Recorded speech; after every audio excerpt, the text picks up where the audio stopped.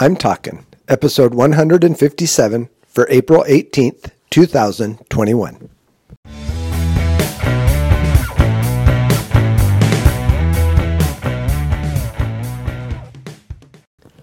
This is Joel from the I'm Talking Microcast, where I share my thoughts on a topic that has piqued my interest this past week. This week, we're talking Ask. Now I've really gone off the rails. I said this year I was going to do big words for my microcast, and here I am doing a three-letter word like ask. But it's what I had on my mind this week, so it's what we get to talk about.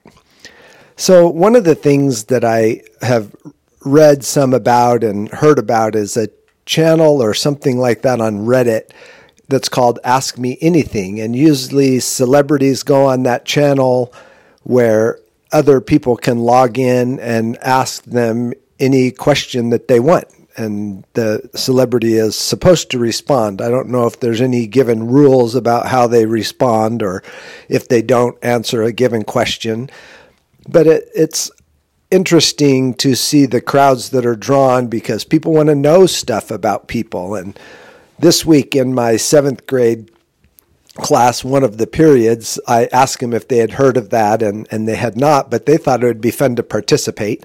And so I asked them a bunch of questions for the next hour, really just typing them out and them responding with typing in an online class. And I learned a lot of things about these 7th graders, about how they think, about how they dream, about what they want to do that I would never learn if I did not ask. And so that got me to thinking, if we don't ask, or if we're afraid to ask, then we never know. We never get to understand a situation better. We never get information that we might really be interested in because we draw back. We don't want to get too involved, or whatever happens that causes us to hesitate. And yet I really feel like asking is the best learning tool that we have. Asking the proper questions, asking at the correct time, asking in the correct manner helps us to gather information, to learn about things, to be able to understand situations, understand topics, understand people better. But if we sit back and just hope that it happens, that hope the person says the right thing, or I hope I understand this when I look at it later, or I hope whatever it is, if we are afraid to step out, to say we don't know, to say we don't understand, to ask questions, to confirm, to clear, to clarify, then we aren't going to be able to learn. And so that is why ask has been at the front of my mind this week. So I think that's always been a bit of a challenge for us as Christians. We don't want to treat our God like a genie in a bottle or a gift giver just because he has the ability, or whatever other things that come into our mind that make us hesitate to bring things to God. It's not important enough to him. It's too trivial. I need to do these things by myself. And yet God really addresses that to us in his word.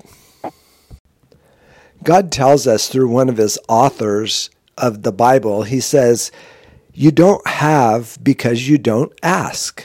And so that seems fairly clear. It seems like God is saying to us, you need to ask. You need to tell me what you want. Do we think God doesn't know? Do we think he doesn't know everything? Do you think he's like, oh, I don't think I saw Joel asking for that. That kind of took me by surprise. I better see what I have in my bag of tricks. Obviously, that's not the case. So why is it that God wants us to ask? And I think it's because he wants us to express ourselves to him.